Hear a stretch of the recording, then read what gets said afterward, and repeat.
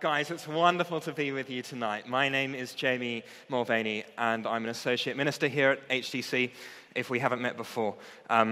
Great to see you. Please do come and introduce yourself afterwards. It'd be great to meet you. Tonight, we're going to be turning to the very end of our Bibles. So there's some Bibles at the end of our rows, and if you could please pass those along, that would be great. We're looking at Revelation chapter 3, which is on page 1236. 1236. Revelation chapter 3, beginning at the 14th verse. And I'm going to read it for us. To the angel of the church in Laodicea, write, these are the words of the Amen, the faithful and true witness, the ruler of God's creation. And that's Jesus. This is Jesus speaking. I know your deeds, that you are neither cold nor hot. I wish you were either one or the other. So because you are lukewarm, neither hot nor cold, I'm about to spit you out of my mouth. You say, I am rich, I have acquired wealth, and do not need a thing. But you do not realize that you are wretched, pitiful, poor, blind, and naked. I counsel you to buy from me gold refined in the fire so that you can become rich, and white clothes to wear so that you can cover your shameful nakedness, and salve to put on your eyes so that you can see. Those whom I love, I rebuke and discipline. So be earnest and repent. Here I am, I stand at the door and knock. If anyone hears my voice and opens the door, I will come in and eat with that person and they with me. To the one who is victorious, I will give the right to sit with me on my throne, just as I was victorious and sat down with my Father on his throne. Whoever has ears, let them hear what the Spirit says to the churches. Let's pray.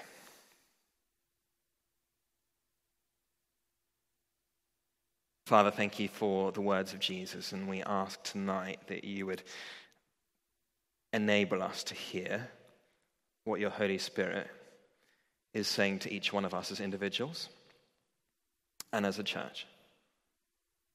In Jesus' name, amen. Well, the past 4 weeks, we've been in this gospel series. And we had week 1, which was good news, that we're saved. Week 2, good news that we're liberated. Week 3, good news that we're inspired. Week 4, good news that we're empowered. And now week 5, the bad news, that we're numbed to the gospel. Let me explain. After Jesus was resurrected, after he went to heaven, he writes 7 letters to 7 different churches, revealed to John and written down in this book of Revelation. Now in the Bible, 7 is the number of perfection. So although these letters were written to specific churches, they're also relevant to every church that exists today. And in each of the letters, he has something to congratulate the church on and something to complain about the church. In each one of the letters, except for this one. In this letter, there's only complaint. Right there at the beginning of the passage, verse 14, it says, these are the words of the Amen. The Amen. Now, Jesus has the final word. God speaks a word, and that word is Jesus, and there's nothing left to say. It says that Jesus is the faithful and true witness. And so Jesus is the one who has X-ray eyes, and he sees us perfectly. He sees God perfectly, and he speaks to us about God and to God about us. And then it says that he's the ruler of God's creation. That Jesus is the king, he's the Lord of the universe.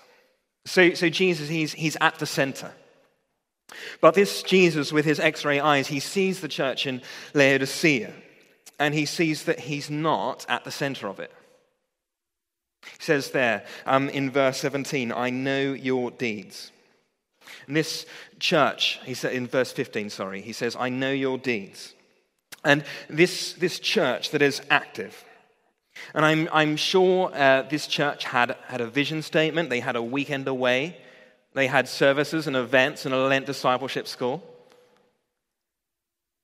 But he sees that they are neither cold nor hot. Now, Laodicea, it didn't have its own water supply. So it got water from hot springs in the north and cold springs in the south. And by the time both of those water sources had arrived in Laodicea, the water was lukewarm. And so Laodicea was used to lukewarm water. And the church in Laodicea has gotten used to being lukewarm too. They are not on fire for Jesus. In their book called Blind Spots, the hidden biases of good people, Bernardi and Greenwald, they talk about 5 different types of lies that people tell. Now, it goes without saying that any form of lying is wrong and it's a sin.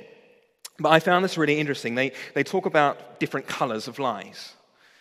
So first of all, there's white lies, which you tell in order to spare someone's feelings or to sort of spare them from information they don't really need.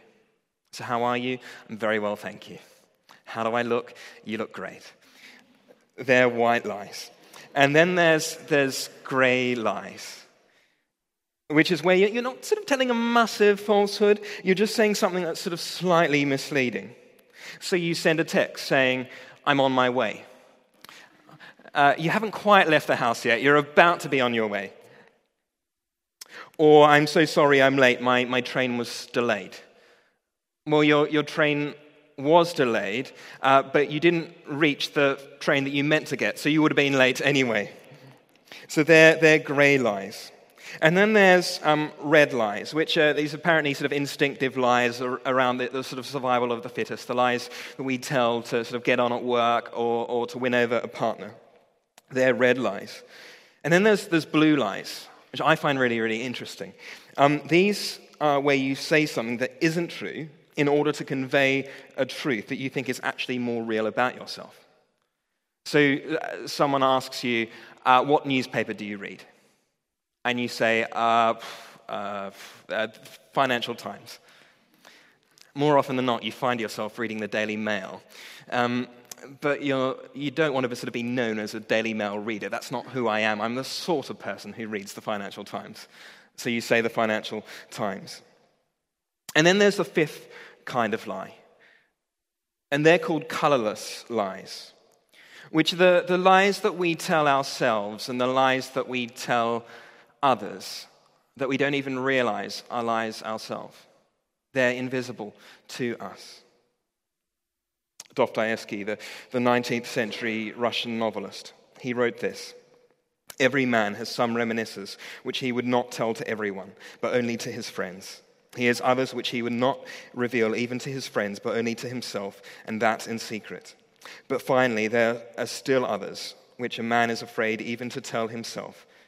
And every decent man has a considerable number of such things stored away in his mind." The biggest way that we lie to ourselves is revealed by Jesus in this letter. In verse 17, he says, "You do not realize that you are wretched, pitiful, poor, blind, and naked." This is a church that is blind to its own spiritual state. So what is its spiritual state? Back to verse 17. "You say, I am rich, I have acquired wealth, and do not need a thing." When Jesus speaks to the church, he reserves his harshest criticism, not for sexual immorality, and not for false teaching, but for self-sufficiency.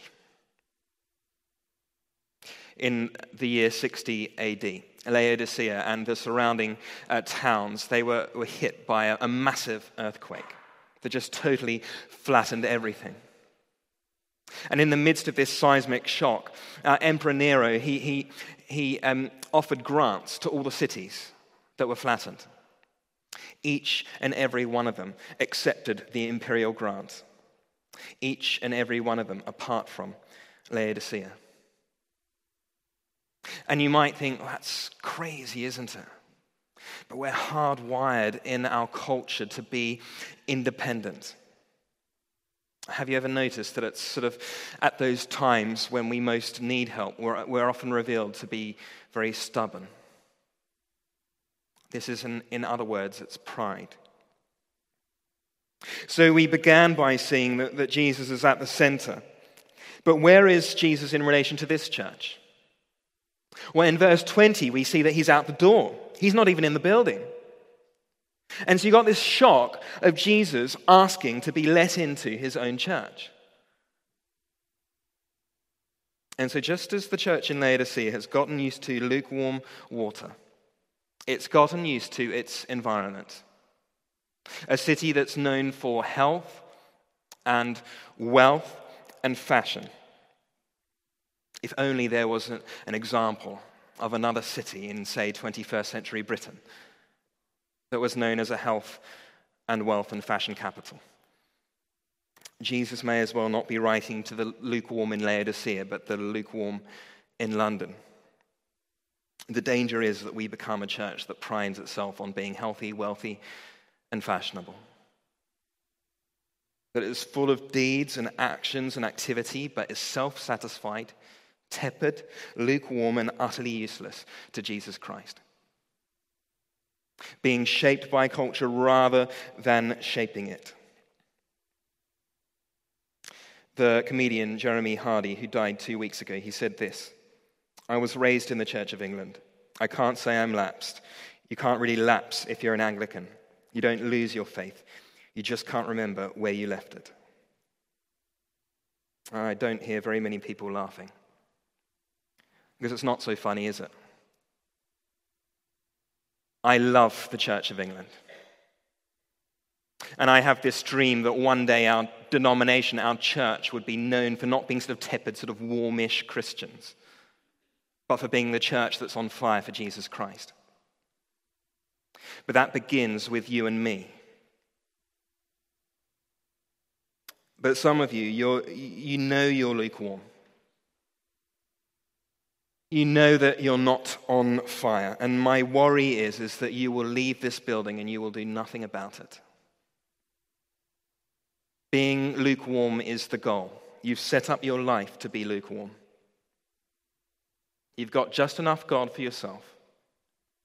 Just enough God to give you some sort of moral framework. You serve a little here and there. You know, you sort of don't have enough money. Quite like some more of that. Well, I've got enough Jesus. I've got enough God, thank you very much. And you're lukewarm and you're loving it. When Jesus said that it's hard for a rich person to enter the kingdom of heaven, I've looked very, very closely at the text and I've looked at the original Greek, and I've realized that when Jesus says it's very hard for a rich person to enter the kingdom of heaven, what he actually meant is that it's very hard for a rich person to enter the kingdom of heaven. I'm so sorry. I'm so sorry that you and I live in London. I'm sorry that you and I live in the West. What a disadvantage.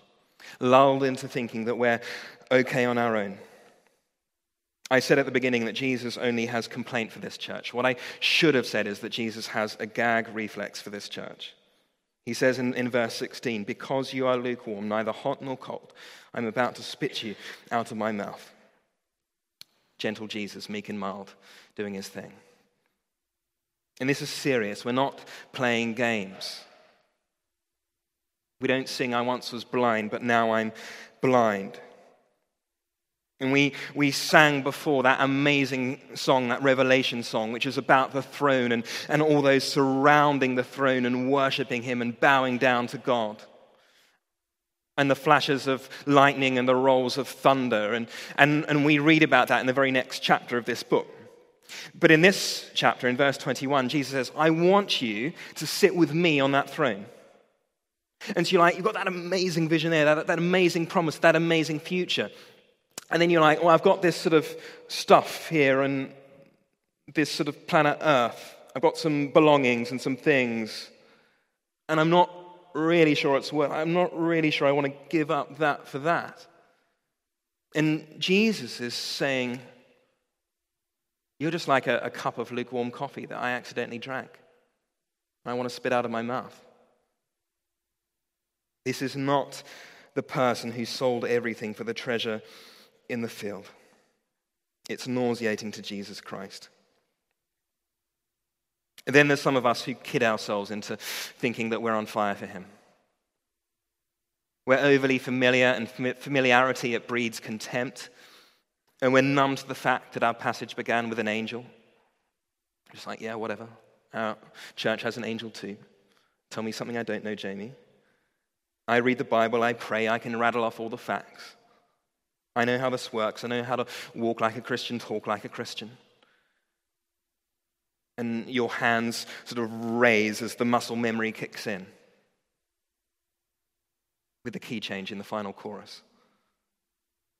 And all the while, you've forgotten where you've left Jesus. And so we settle into our religious rituals when it was always meant to be about a relationship with Jesus Christ. A faith that is hollow and content to live off second-hand Christianity, other people's stories, other people's adventures. And then there's sin. We so easily settle into sin, don't we? We've just sort of given up repenting of repetitive sin and settling for grey areas and mediocrity and minimum integrity. Since when was it the church's job to mirror and to reflect culture? Is this how we respond to grace? Or do we think that sort of doing a good deed for the day or for the week sort of counts for anything if we're not captivated by Jesus? You know, I visited an elderly person this week. Tick. Jesus says, I know your deeds. And then there's our relationships. And some of you are dating someone that you know is not on fire for Jesus. And whether they're a Christian or not, you know that you're settling.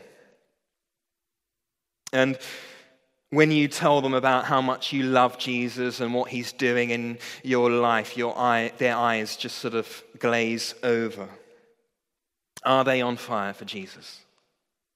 Well, yes, their grandfather was a vicar. Good for them. Are they on fire for Jesus? Well, yes, they come to church and they sometimes come to Connect Group. Good for them. Are they on fire for Jesus? If they're spiritually clueless, you do not need a flat white with me. You do not need a flat white with your Connect Group leader to work out what the right thing to do is. You know that you need to end it. But I've gotten comfortable. I really love them and they love me. And I'm the only Christian they know, and I'm going to lead them to Jesus, and we're going to spend our lives serving the Lord together. Yeah, and when that happens, you can write a bestseller, because that never happens. What always happens is you end up losing your fire for Jesus, or you end up just walking away from him altogether. And you'll live a nice life in a nice house with a nice dog and with nice kids and nice holidays, but you'll be numb. You'll be nice and numb, more and more numb to Jesus, more and more numb to the life that could have been, to a life on fire and on purpose for Jesus. As John Mayer sings, will I dim the light inside me just to satisfy someone? And so whether it's the people that we attach ourselves to, whether it's sin in our lives, or whether it's our own self-righteousness, we become leprous, just desensitized to Jesus. Desensitized to our need for him, desensitized to people around us needing him as well. Isn't it shocking how we become numbed to knife crime in South London? Isn't it shocking how we become numbed to anti-Semitism? Isn't it shocking how we become numbed to human trafficking? Isn't it shocking how we become numbed to homeless people that we walk past on the street? And isn't it shocking how we become numbed to the people around us needing Jesus, needing a Savior just as much as you and I do? Couldn't care less. The catchphrase of Clapham is I am rich, I have acquired wealth, and I don't need a thing. It's not true. The people around us are spiritually bankrupt, and they're spending any credit they have in all the wrong places. So, if the problem that we're talking about here is independence from Jesus, what's the solution? And the solution is depending on Jesus. Look at verse 18. To a city known for wealth, for health, and for fashion, Jesus says, I counsel you to buy from me. Buy from me. And he says, buy from me refined gold. Perhaps your faith can't be trusted because it hasn't yet been tested. Buy from me white clothes. This is Jesus' righteousness to cover not just our sin, but also our shame. Buy from me salve so that we can see, so that we're spiritually seeing again. Jesus says, come and buy from me. Come and buy from my shop. Buy, eat, and drink without money, without cost. I paid for it all. I paid for it all on the cross. And Jesus, though he was rich, he became poor for us. Though he was clothed in all majesty, he was naked and ashamed on that cross. Although he was without sin, he took our sin on him as he died in the cross for us. If you think you don't have a good testimony, can I urge you to get saved? Because the ruler and king of the universe did that for you.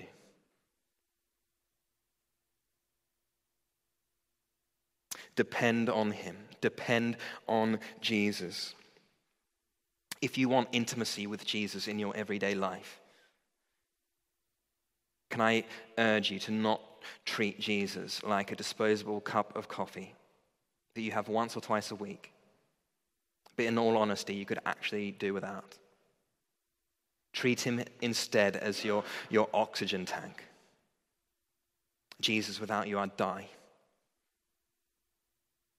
We treat him like a cup of coffee or as our oxygen. So how do we respond? How do we respond? Well, in verse 19, it says, Jesus says not just to repent, which means turning away from our independence and turning to dependence in Jesus. He says to repent, but also he says there to be earnest. We as a church, we as believers, need to learn the vital importance of being earnest. You know, this crazy idea that it's possible for our zeal to increase with age. The great sin of our age is to care too much, to believe too much. The aim of being a church that middles but never meddles with the world. Now, this is not about having a specific personality. At the royal wedding last year, you will have seen the way that people nervously giggled when Bishop Michael Curry, he did 80 in a 20 zone. And I was marrying a couple, and they asked me to preach like Bishop Michael Curry. I mean, look at me. I can't preach like Bishop Michael Curry. But what I can do is preach like a Holy Spirit-filled, on-fire version of Jamie Mulvaney. And you can be a sister, a brother, a parent, a colleague, a housemate, a friend who is on fire for Jesus and filled with his Holy Spirit. And instead of outsourcing all your evangelism to Alpha, like John Wesley, who was cold but was strangely warmed, you can set yourself on fire and people will come to watch you burn. But only you can do this. Because there is Jesus. He's standing on the outside of the door of our hearts, and he's waiting patiently, and he's humbly and quietly waiting there. And yes, God shows up at your door, and it's enough to fill you with awe and wonder and mystery, as it did for so many when Holman Hunt painted this picture. But God, he can do that. It's like an occupational advantage of being God. He's big and he's clever and he can do stuff. The real miracle happens. When stubborn, arrogant, selfish human beings that he has rashly given free will to say, "Not my will, but your will be done, Jesus." When we turn the handle, which, yes, is only on the inside of the door. If you're wondering why Jesus is being so harsh in this letter, note the start of verse 19. He says there, "Those whom I love," Jesus says, I rebuke and discipline those whom I love. And just like the rich young ruler, he looked at him and he loved him. And perhaps Jesus is rebuking and disciplining some of us here tonight, not because Jesus gets a kick out of being harsh, but because he loves each and every one of us and he wants what is best for us. And he needs to shake us up where we've become all too comfortable. Those whom I love. This is not just a transaction. Although Revelation is full of divine imagery, it's saturated with it. This is not actually divine love that he's speaking of here. The word for love is the word you'd use for a friend. This was never meant to be about Christianity, but this was meant to be about a life spent with Jesus. One of my favorite scenes in film history is the dinner party scene in Notting Hill, where Hugh Grant's character has brought Julia Roberts' character as his date to his sister's birthday meal. And they're sort of fighting over who gets to eat the last brownie by proving who is the saddest act here. And they're reeling off what's wrong with their lives. And then Julia Roberts' Anna, she pipes up. The most famous actress in the world, she unmasks her apparently perfect life. And she talks about the things that she struggles with and her insecurities and the way that she's been treated. And essentially what Jesus is saying here is give up the act. Enough with the pretense. Enough with the show, and tell me how you really are and tell me who you really are.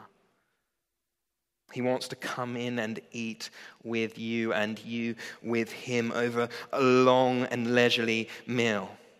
To let the wine and the conversation flow with this friend. Who is a friend, but he's so much more than a friend.